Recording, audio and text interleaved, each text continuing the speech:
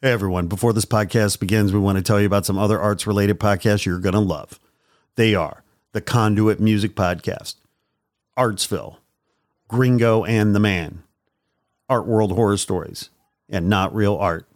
On these action-packed podcasts, you'll hear experts talk about creativity, design, the music biz, the art world, visual art, American craft, Chicano art, street art, graffiti, and even stand-up comedy. So be sure to find and follow these great arts podcasts today. Now, back to your regularly scheduled programming. Warning: the Not Real Art podcast is intended for creative audiences only. The Not Real Art podcast celebrates creativity and creative culture worldwide. It contains material that is fresh, fun, and inspiring and is not suitable for boring old art snobs. Now, let's get started and enjoy the show.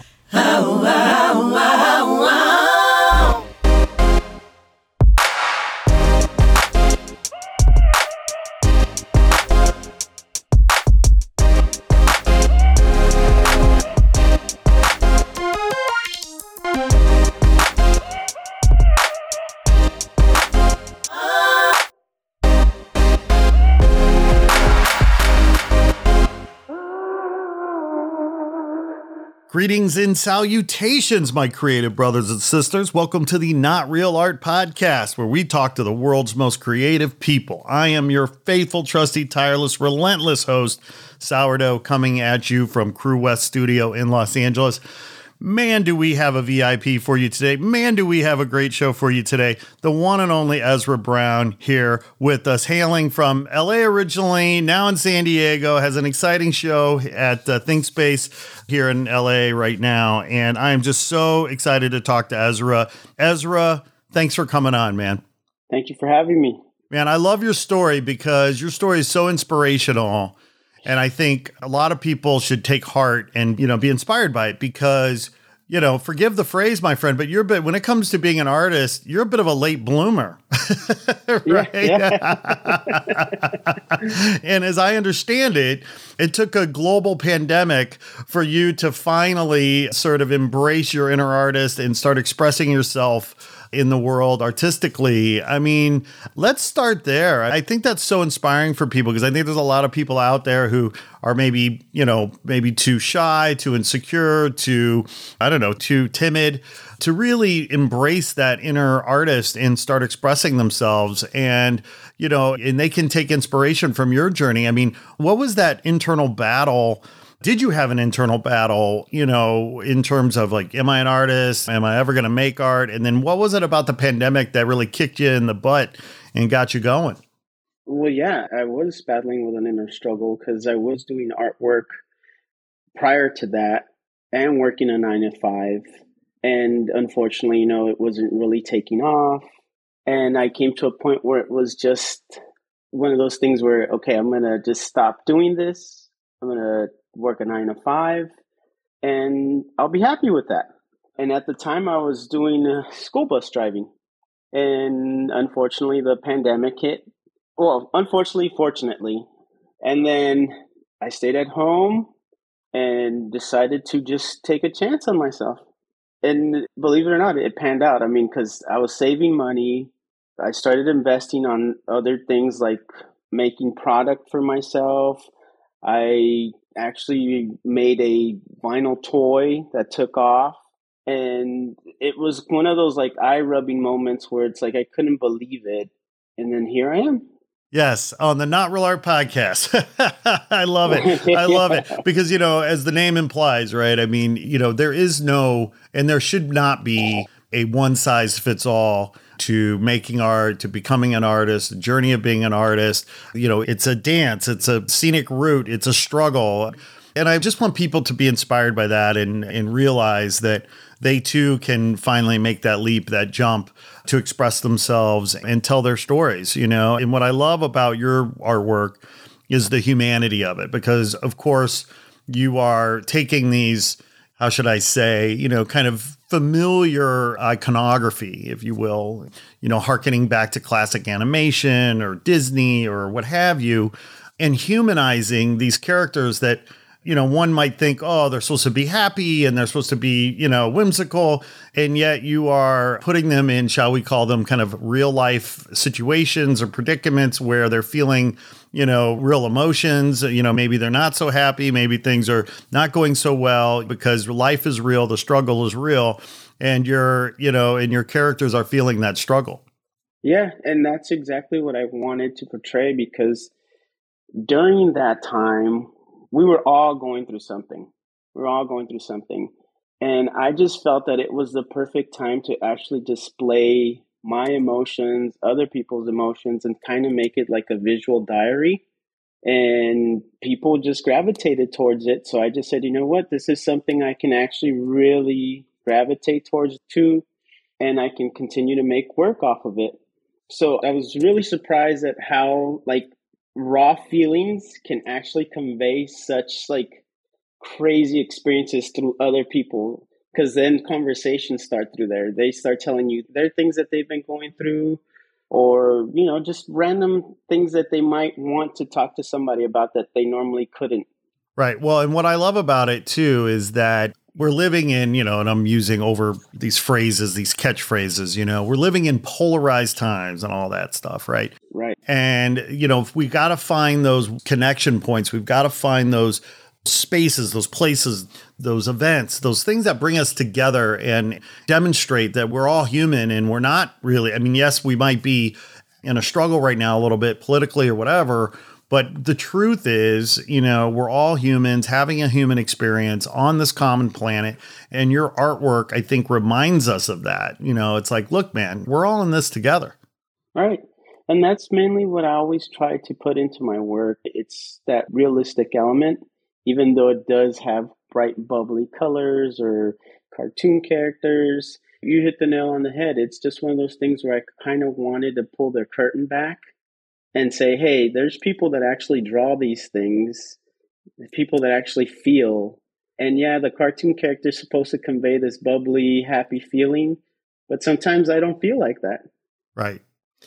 Yeah, I'm sort of imagining, Mickey Mouse leaving Disneyland, just sad, tired, depressed, needs a drink, walks into a bar, sits there. How funny would that be if you just saw Mickey Mouse sitting there, awesome. Hunched over in a bar?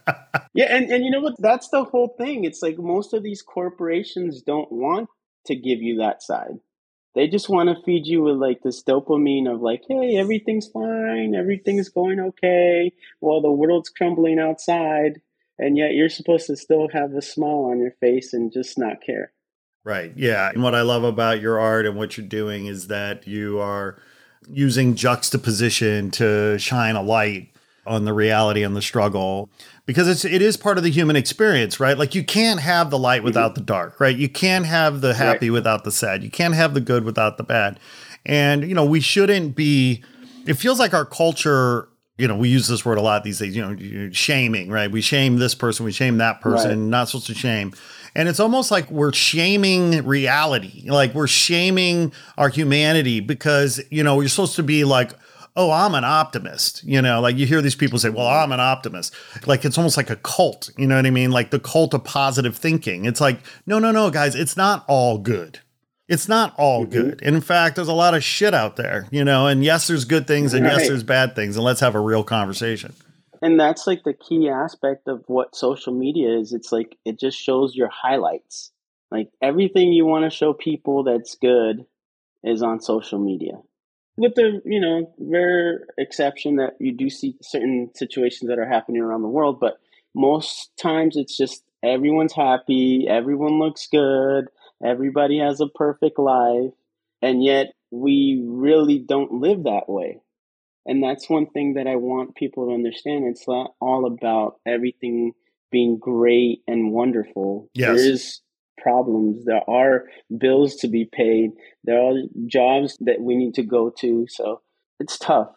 Well, it's interesting too, because there's the flip side as well, which is, and I was having this conversation the other day about our national news media apparatus, right? Which is a for-profit entity, right? So there are all about trying to sell advertising and sell clicks and stuff. And so I think what we've learned is stoking fear is good for clicks, is good for viewers.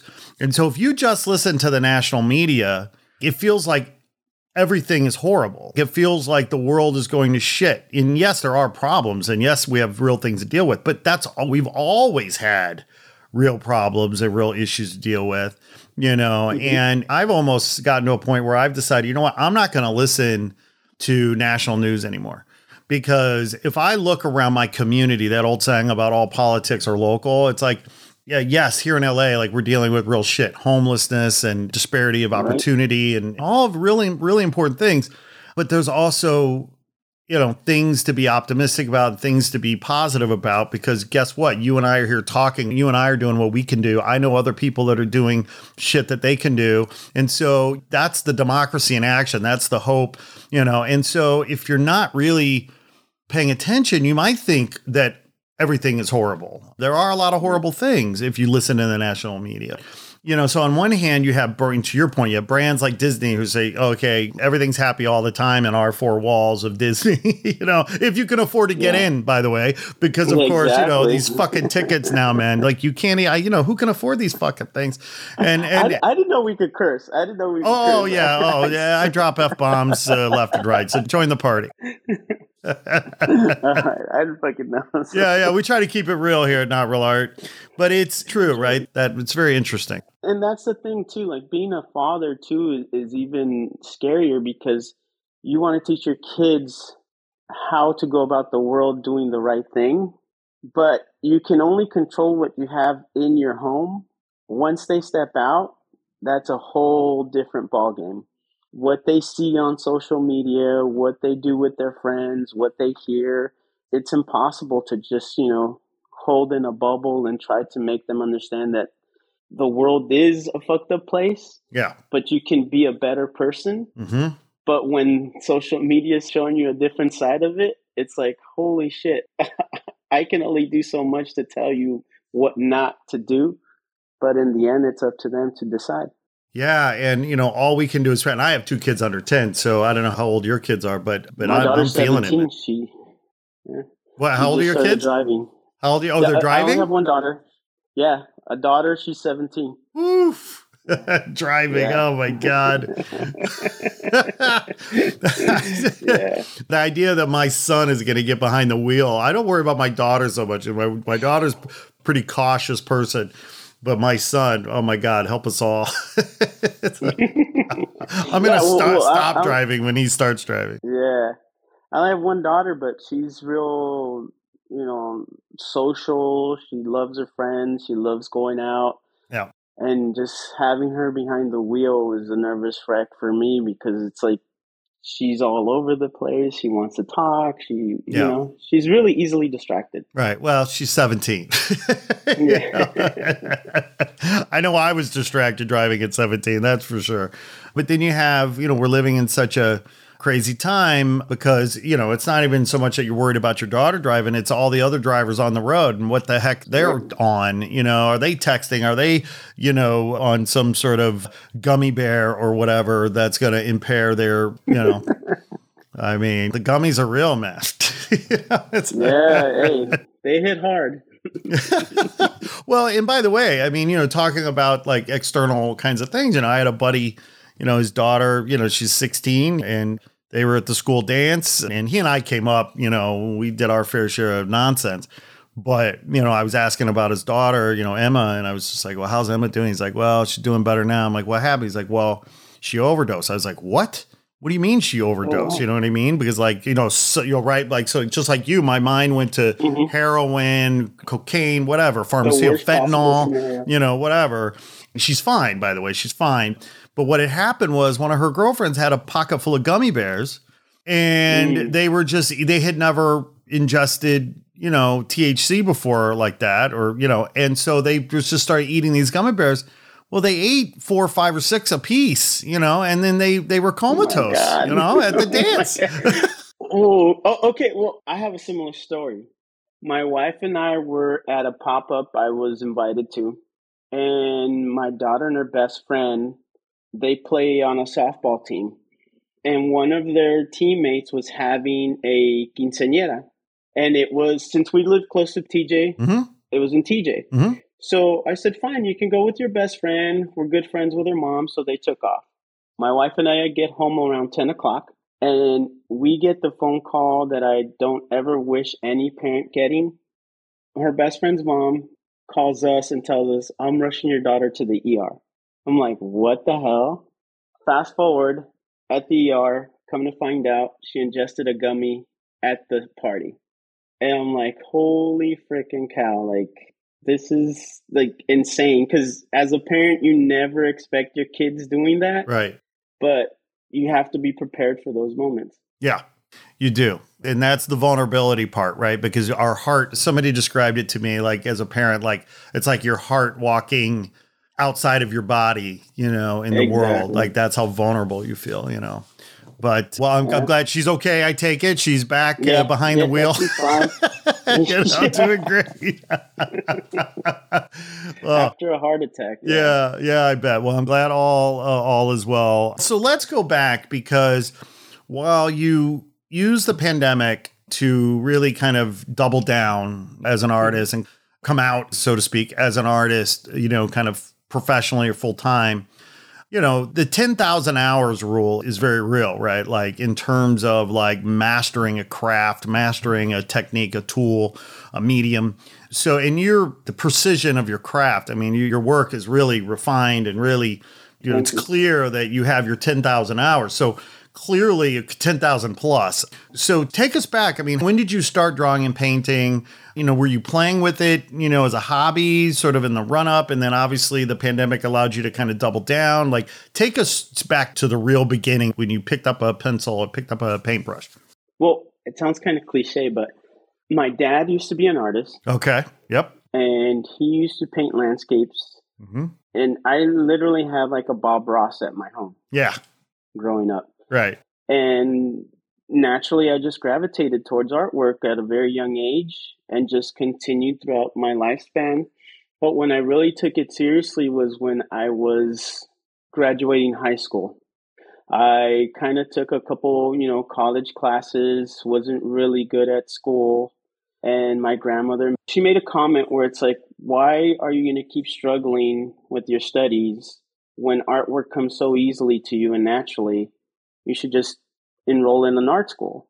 So I said, okay. So I enrolled at the Academy of Art in San Francisco, went up there, did about 3.5 years, smoked a lot of pot, and never graduated. But you drew a lot. I drew a lot. And you know what? It was an eye-opener because they showed me techniques that I otherwise would have never understood. Sure. Because there's people that have that general concept of doing something, but if they don't have any kind of education behind it or somebody teaching them, then they're never really going to grab the whole experience, because knowing how to draw is one thing, but having somebody teach you certain techniques like perspective, shadows, right. all this stuff, it opens up your mind. It's almost like the Matrix. Like I was downloaded the information. Took the red pill or whatever. Yeah. Took the red pill. So once that happened, I came back to LA. I was, doing art shows here and there. And it was just one of those things where I just continued to pursue the artistic dream while I was working a 9 to 5. And eventually I just, kept doing it, kept meeting people. I moved to Long Beach. Then from Long Beach, I moved to TJ. And in TJ, it was kind of funny because I met some people that really helped me become a better artist. Because I met a couple kids that would do street art. We did some events. And then I started moving back to the States. Went to San Diego. I met this guy named Andre Power, who actually is a really well-known DJ. And he gave me my first introduction to an art show in the United States. So I started doing shows there. And eventually I gravitated towards other things in San Diego. But like I said, it wasn't really going anywhere. It was just one of those things where it was just part-time artists doing the 9 to 5. And it got to the point where it's like I said, I was ready to throw in the towel and started doing bus driving. Kids are crazy.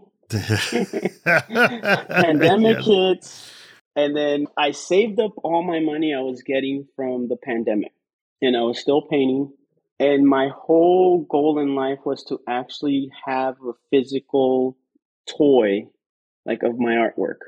So I did the drawings, I sent them to China. They came back with this like amazing toy. This company called Tenacious Toys actually took an interest in me because at the time I had the full amount of money to actually fund the project, but I didn't want to go like bankrupt. Like I didn't want to like spend all my money. Right. And a friend of mine who I used to play Fortnite with, believe it or not, Yeah. he had mentioned to me that he knew somebody at Tenacious Toys. So I kind of, gave him my proposal. He loved it. He gave me a blank check and we finished the toy. I tell you one thing, I did not realize how crazy or intertwined the collectible market was to the art world. Right. Once that toy came out, it was like a game changer for me. And I was just like in awe how good of a response it got. From there, I just said, you know what? I'm going to take the chance now. It's like it's now or never because I've just kind of been like fucking around with it. And it was that moment where like my father used to tell me either shit or get off the pot. Yep. And I said, okay, I'm going to do it. Let's just put all our chips in and see where this leads us. I got an opportunity to do an art show here in San Diego. That's where I picked up my agent. At first, I wasn't like too sure because like, people say I want to rep you. I want to like do things for you. And it was kind of one of those skeptical moments, but I took the chance. He was a legit dude. He's helped me out with, a bunch of things. And within that same year, I got a show in London. I was in Miami. And then now I'm at ThinkSpace. Look at you go, Ezra. That's like sort of a Cinderella story. Yeah. Yeah, and it's kind of crazy because it's like you did make a really good point. It's like I'm a late bloomer, but I've been doing it for such a long time that I've been waiting for my opportunity to hit. So when that whole thing that people say, it's like you just got to keep pushing, you got to keep doing it, you got to keep believing.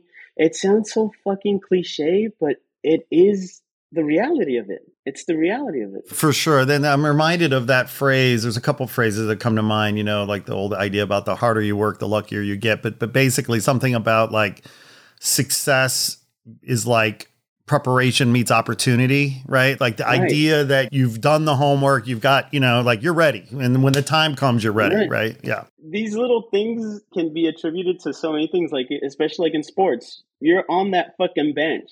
But as soon as the coach puts you in, you better fucking put in 110% of what it is you got so they keep you out there. Yeah. And that's how I was. I was just sitting on the bench waiting for my opportunity.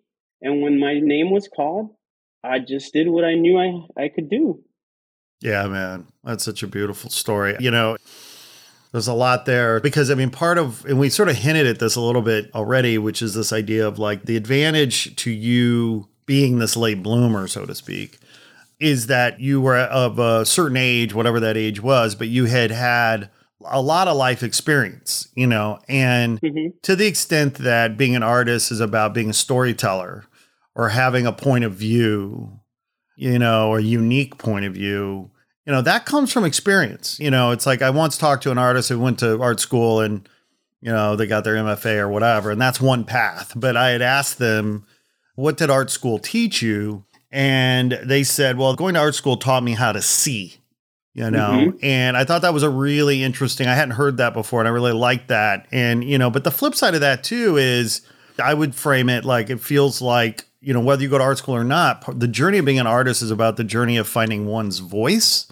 and what you're trying to say. And man, that's why I think your work is resonating, because there's integrity there and people sense that, feel that, and know that you have a unique point of view and you're expressing yourself in a personal way.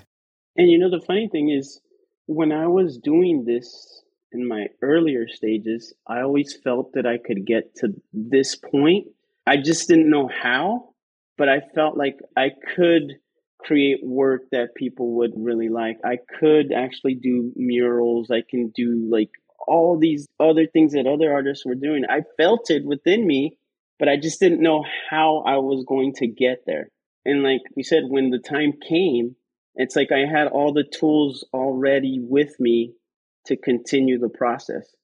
Yeah, yeah. And, what you're suggesting and what you're saying, I think is a really important point, because I think that the conventional players in the art world, put it that way, would want to, kind of historically anyway, have wanted to sort of dictate the one true path, right? Like, this is the one true path to being a legitimate artist. When in fact, that's bullshit, right? Like, that's one path, right? It's one path, but there are so many other paths, right? For an artist to discover themselves and bring their art to the world and tell their story. And that's one of the things I want people to take away from your story, which is that idea that, yeah, man, no, I mean, you took the scenic route, you had it in you. And by the way, shout out to your grandmother who had the wisdom, and the love to be able to say, honey, like, this is your calling. Like, she didn't use those words maybe, but like, she was like, why are you trying to be this when you're clearly that? Around over here. And you know what? That's the truth. It's like, now in this day and age, you just got to do what makes you happy. You got to do what makes you happy. And I have a funny story that, you talk about taking like the traditional path to art. When I was starting out and I was living in TJ, I had a friend who had an opportunity to actually throw an art show. So she was curating her first show. And I don't know if you're familiar with TJ or if your listeners are as well, but there's a place in TJ that's called the Hialeah. They used to play Hialeah in there. Well, they converted it into a music hall, and this thing is huge. Yeah. And she was taking over the general admission area where you could stand and watch the concert. So she asked me to be part of the show. I said, sure. I went to check out the venue. And mind you, like I said, this is huge. So I had in my mind, like, dude, I'm going to come up with this huge installation. I'm going to blow their socks off. This is going to be one of the best shows ever. And at the time, I was part of this artistic collective. So I told my friend, let me take the left side of this whole venue. Like, let me just take it off. And she was like, what the hell? Like, you want this whole entire side? I'm like, yeah, let me just do it. And at that time, I was living at this house that had this huge backyard. So I built like this little shanty town in my backyard. Yeah. Disassembled it, took it to that venue, reassembled it. And the night before, they had a concert and they had the cleaning crew there and they were picking up stuff. And I told the cleaning crew, just leave it all a mess. Just give it like that raw look. They had the police barriers. We put up clothing lines. We put our merch. We put all our art in here. And it was like a whole experience. And at the time, too, my buddy was working for the Tecate distillery. So he gave me 2 kegs, like these 2 huge kegs. By the way, that's a good friend to have. Don't lose that friend. Are you kidding me? Yeah. So we decided to just have like a party. And the other side of the venue was the traditional. They had their easels up. They had these like still lifes, these figure drawings. It was just like beautiful work. And here we are, like these punk rock kids, not giving a fuck, throwing a party, giving out free beer. Everybody's coming to our booth, buying artwork, and it's a great time. And then here come these people, and they start telling us, "Who the fuck are you? You guys are just losers. You guys suck. Your art's horrible. Why are people even coming here?" And I stood back and I said, "You know what? I don't give a fuck. It's like I'm providing an experience for somebody to enjoy themselves. My artwork's here for them to see. And I'm tired of like the norm. Like, this is like what we've been used to, just watching art on a wall, walking away from it, having a drink, and forgetting about it. I'm creating an experience that somebody's going to remember and talk about for the rest of their life." Yep. And that's been my whole mentality. It's like, want to create experiences for people to actually talk about instead of just forget about and then never even think twice about it. That's such an important point you're making. And I mean, by the way, so classic too, right? Because I mean, I feel like throughout art history, right? The artists that we celebrate now were as geniuses, were disruptors then, because the status quo or the intelligentsia or the gatekeepers of the day said, no, you can't do it like that. That's not art, And here you are again in that story, challenging the status quo and creating that that experience that creates emotion and builds that connection. And that's what art should do, man. And I feel that because I used to get so bummed out because as an artist, you spend so much time creating your work. And once it's up on a wall, for somebody to just not really appreciate it that much, it kind of like would fuck with me a lot. Yeah.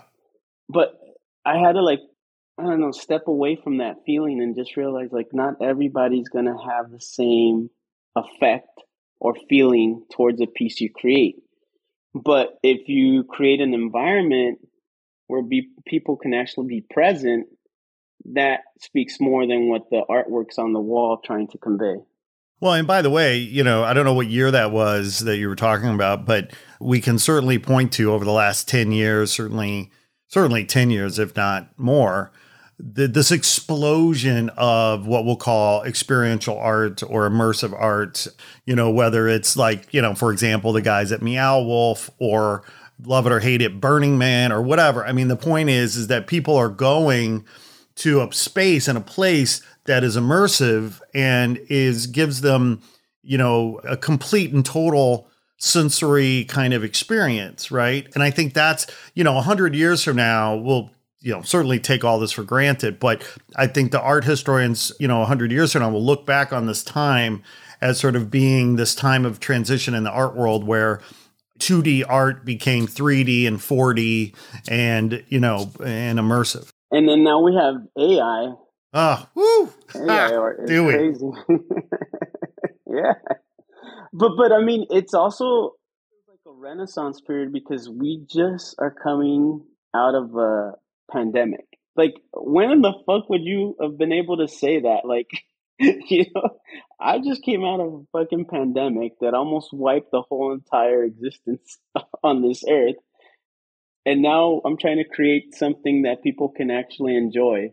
It almost felt bad because when I was getting all this, recognition, I felt bad celebrating it because I would see people's businesses going to the shithole. Right. People having the worst possible time they could possibly experience.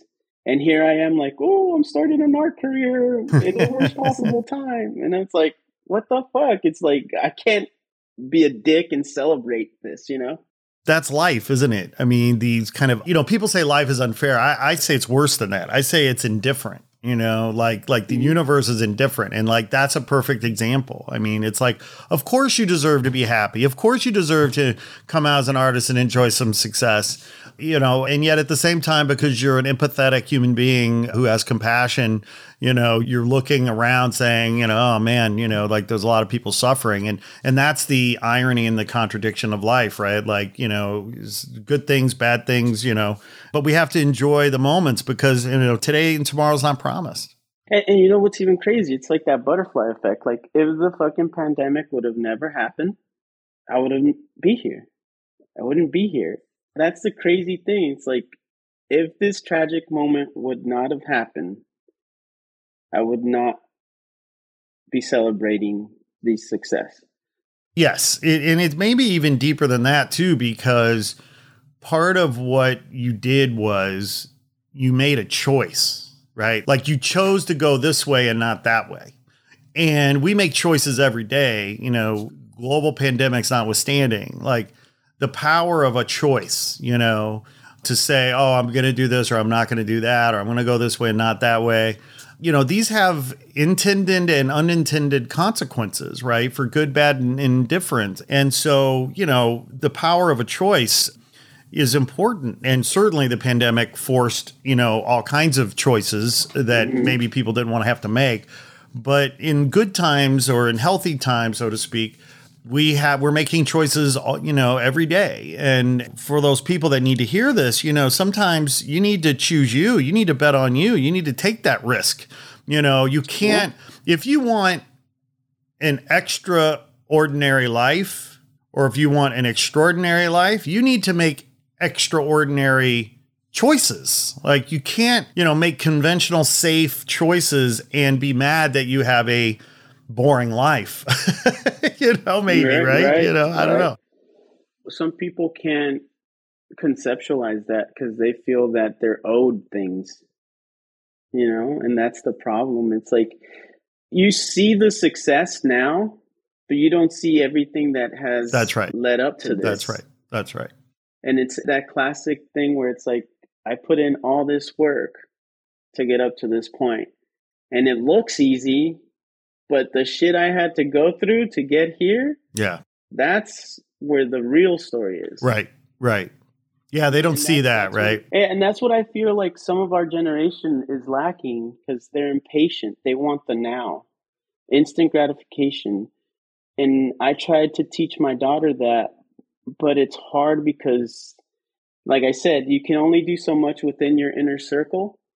And once they step away, that's where it's tough, because they've got their friends, they've got people telling them things.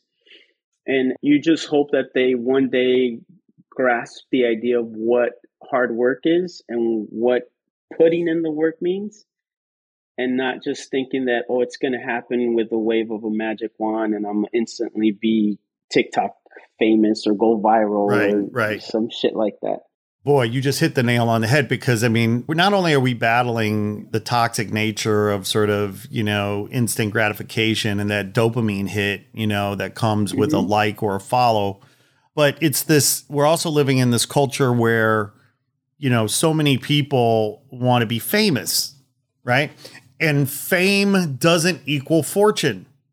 And I think that they think that, right? Like, it's like, I'm going to be famous and everything will be fine. No, asshole. Like, fame doesn't mean, I know a lot of famous broke motherfuckers. Like, You're talking to them.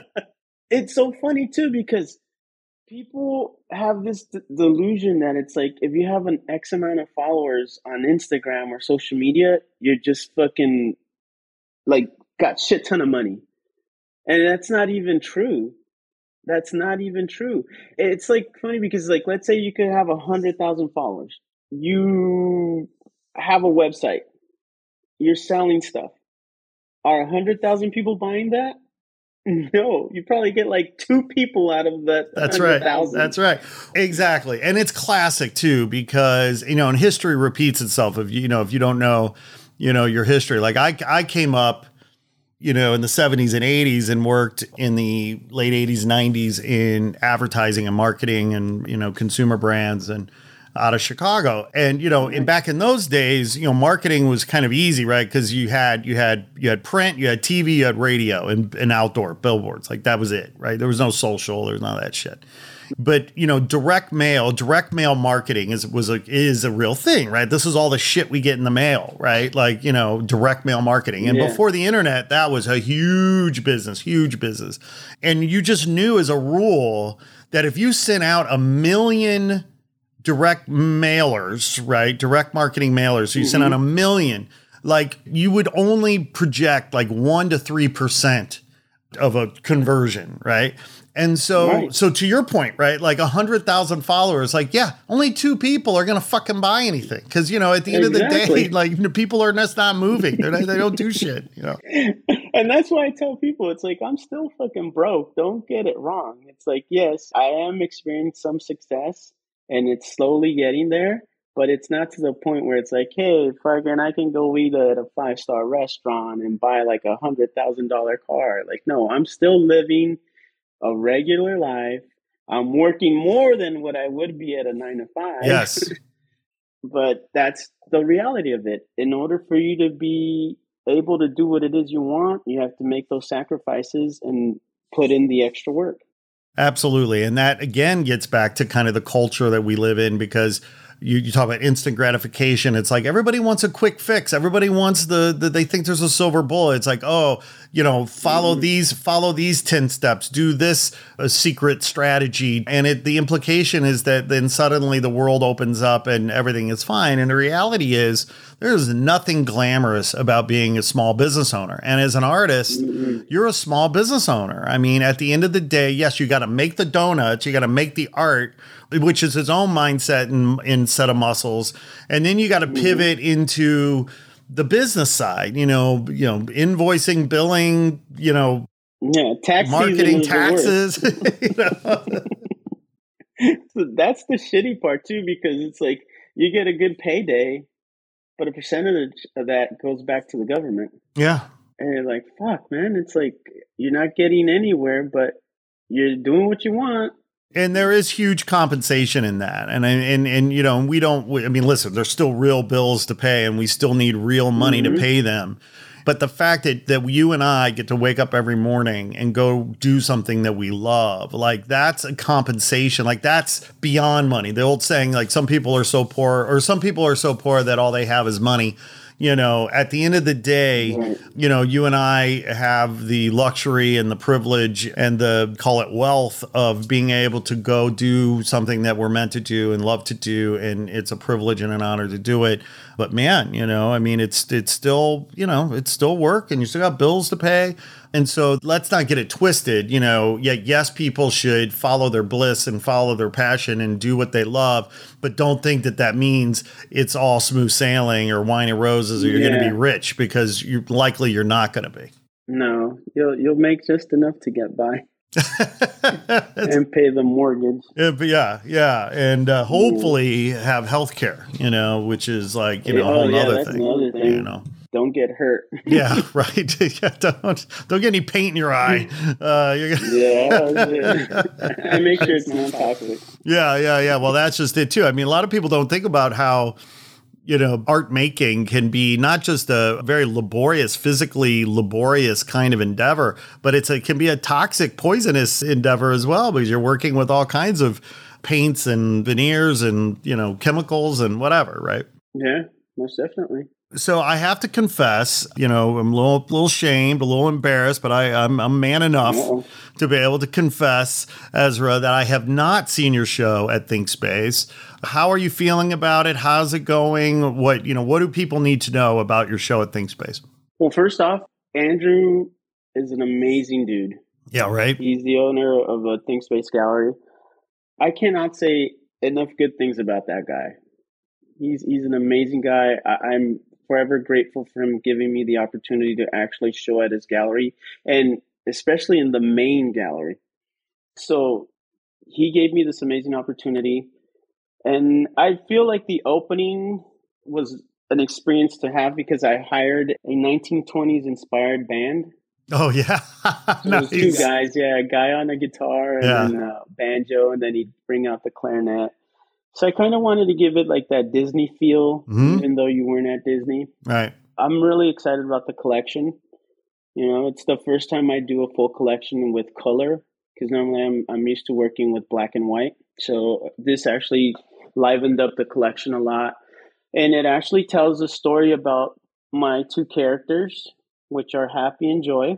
It's like a breakup, and then all the stuff people go through throughout a breakup. But, and at the end, it's a tragic story where Happy ends up dying. And it's ironic because the character's name is Happy, but he's far from that. Yeah, anything but. Yeah, so you should check it out. I will, man. I will. I love it too, because you're from what I'm hearing, right? I mean, you're bringing that experience to it as well, right? It's not just about paintings on a wall. I plan to maybe do something a lot bigger when I get a chance at my next show. So that'll be awesome. What is ahead for you this year moving forward? What are you looking forward to? Right now, got invited to do Powwow Hawaii, but not a wall, just like artwork. Mm-hmm.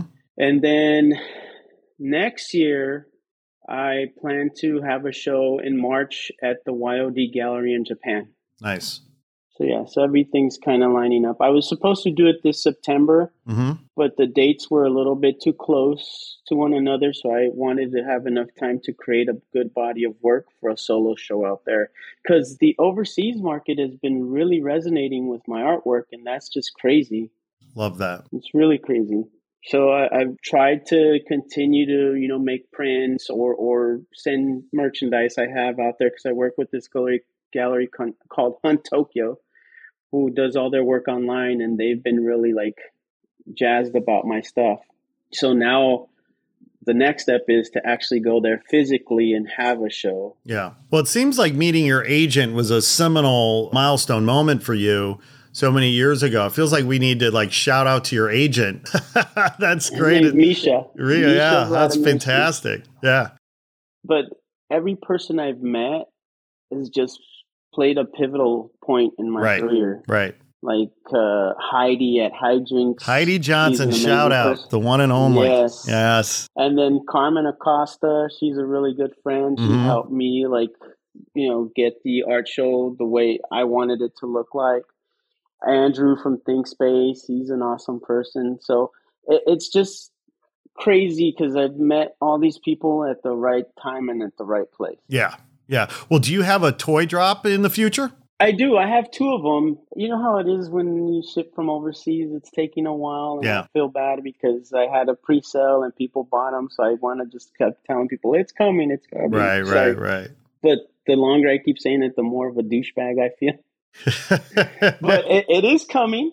Well, but they also knew. You told them, like, they knew. Yeah, I know. So it's like one of those things, like I want to have it here so that way people know that, hey, it's legit, it's here. I plan to have it either this month or next month, but it's on its way. Yeah. So, all right, people, you heard it. It's on its way. Be patient. Come on. Well, that's great. So with 2 toy drops in the future and 1 previous toy drop, I got to imagine you've been to Designer Con at some point, right? I have. Yeah. Did it last year. Great. Yeah. Well, I missed them for whatever reason. I missed seeing you there. I'm sorry. We had a booth there and we go every year. We love Ben and crew, and Ben is amazing. Yeah. He's my neighbor. He just lives over here. We never see each other, but we've known each other a while, and such a great guy. And again, such a testament to following your passion, right? I mean, he just started Designer Con in a 1,500 square foot room, in Pasadena in, 20 years ago, whatever, 25 years ago. And it just grew and grew because he loved toys. Like, that's it, Well, you want to know the funny thing is when I did, I want to say it was 2016, 2017, I did Designer Con. Mm-hmm. Ben bought one of my pieces, like an original. Yeah.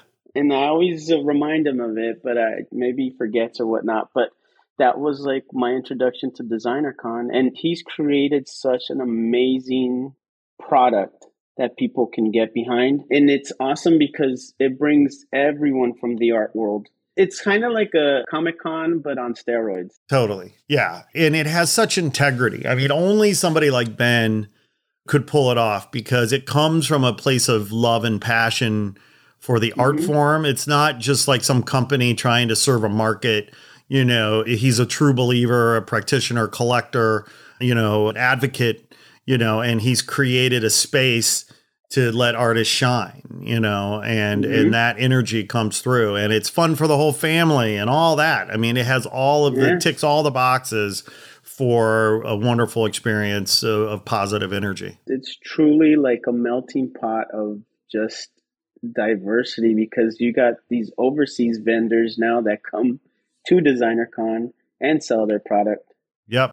So that's amazing. Well, and it's grown and grown, and the move to Anaheim, really helped to accelerate a lot of that stuff. I know there was, like, with change, with growth, with, with leading, you have to take risks, and it was a risk moving to Anaheim. I know a lot of people, even myself, I was like, is it going to compromise the vibe? Because that vibe in Pasadena was so nice, but but man, he really has brought it to Anaheim, and the energy is still real, still there.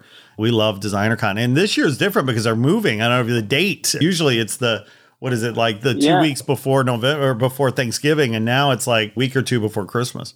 Yeah, and that's the thing, because last year it was the same date as Complex Con, right? And now closer to Christmas, so they're testing the waters. Yeah, and that's what you got to do. Well, Ezra Brown, I tell you what, man, you are a testament to testing the waters, and I just hope and believe that people listening are going to be inspired by this and in your story, to be able to step out and come out, no matter where you're at in life, and having that courage to make that jump, make that leap, whatever it is. I mean, it might not be art. It might be, heck, you finally want to double down and become become a nurse or a doctor or whatever it is, and, because we only have so much time on this planet, why not make it count, right? Yeah, most definitely. And that's the whole key issue. It's like, you got to make the best of what it is you got with the time you've got.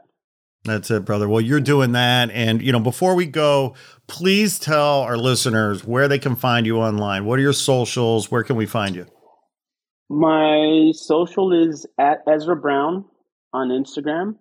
And then my website is EzraBrown.com. And just to be super clear, Ezra is spelled Ezra Brown, Brown. Guys, go find Ezra online, follow him, buy his artwork. Get with the program, people. If you don't know, you better find out. Get over there. Please. Hey, I was going to ask you, what's that piece behind you? Oh, yeah, man. That's Phantom Artist, famously did the Rage album cover. Oh, that's awesome. Yeah. So, my dear friend and colleague and business partner, artist by the name of Man One here in LA, he had a gallery for about 10 years called Crew West Gallery. I was a kind of a, partner in that a little bit. And so anyway, so Phantom Artist was one of the artists that would show at the space. And I managed to get that piece for a song. Phantom hooked me up. I just love it. Isn't that awesome? It says, I don't know if you can read it. It says Lost Angeles. Yeah, it kind of. That's why I was asking, because it's like I kept trying to read it, but I didn't. Yeah. Lost that's Angeles. So cool. Yeah. No, he's awesome. He's awesome. Brother, you're awesome too. Thank you so much. I look forward to meeting you someday. Please hit me up when you're in LA, and we'll try to hook it up, do something. I'm so stoked about your podcast dropping soon. I'll be sure to let you know so that you can share it as well. And thank you, brother, for taking, out important time of your busy schedule to come on. Thanks to Heidi Johnson of Hijinks PR for hooking us up and bringing us. This episode is sponsored by Heidi Johnson at Hijinks PR. Nice. Heck yeah. We love having you on, brother, and have a beautiful day. What are you working on today? I have a piece, the Hawaii piece I got to get going. Get with it? Okay. When do you go out there? When is Powwow Hawaii? It's in May. Mm-hmm. I don't know if I'm going out there or not. I got to see if the wife lets me go. Well, yeah, take her and she'll let you go. Right? Happy wife, happy life. Trust me. I know all about that. Definitely. All right, brother. Great talking. And please come back sometime. All right? Most definitely. Thanks for listening to the Not Real Art Podcast. Please make sure to like this episode, write a review, and share with your friends on social. Also, remember to subscribe so you get all of our new episodes. Not Real Art is produced by Crew West Studios in Los Angeles. Our theme music was created by Ricky Pajot and Desi DeLauro from the band Parlor Social. Not Real Art is created by We Edit Podcasts and hosted by Captivate. Thanks again for listening to Not Real Art. We'll be back soon with another inspiring episode celebrating creative culture and the artists who make it.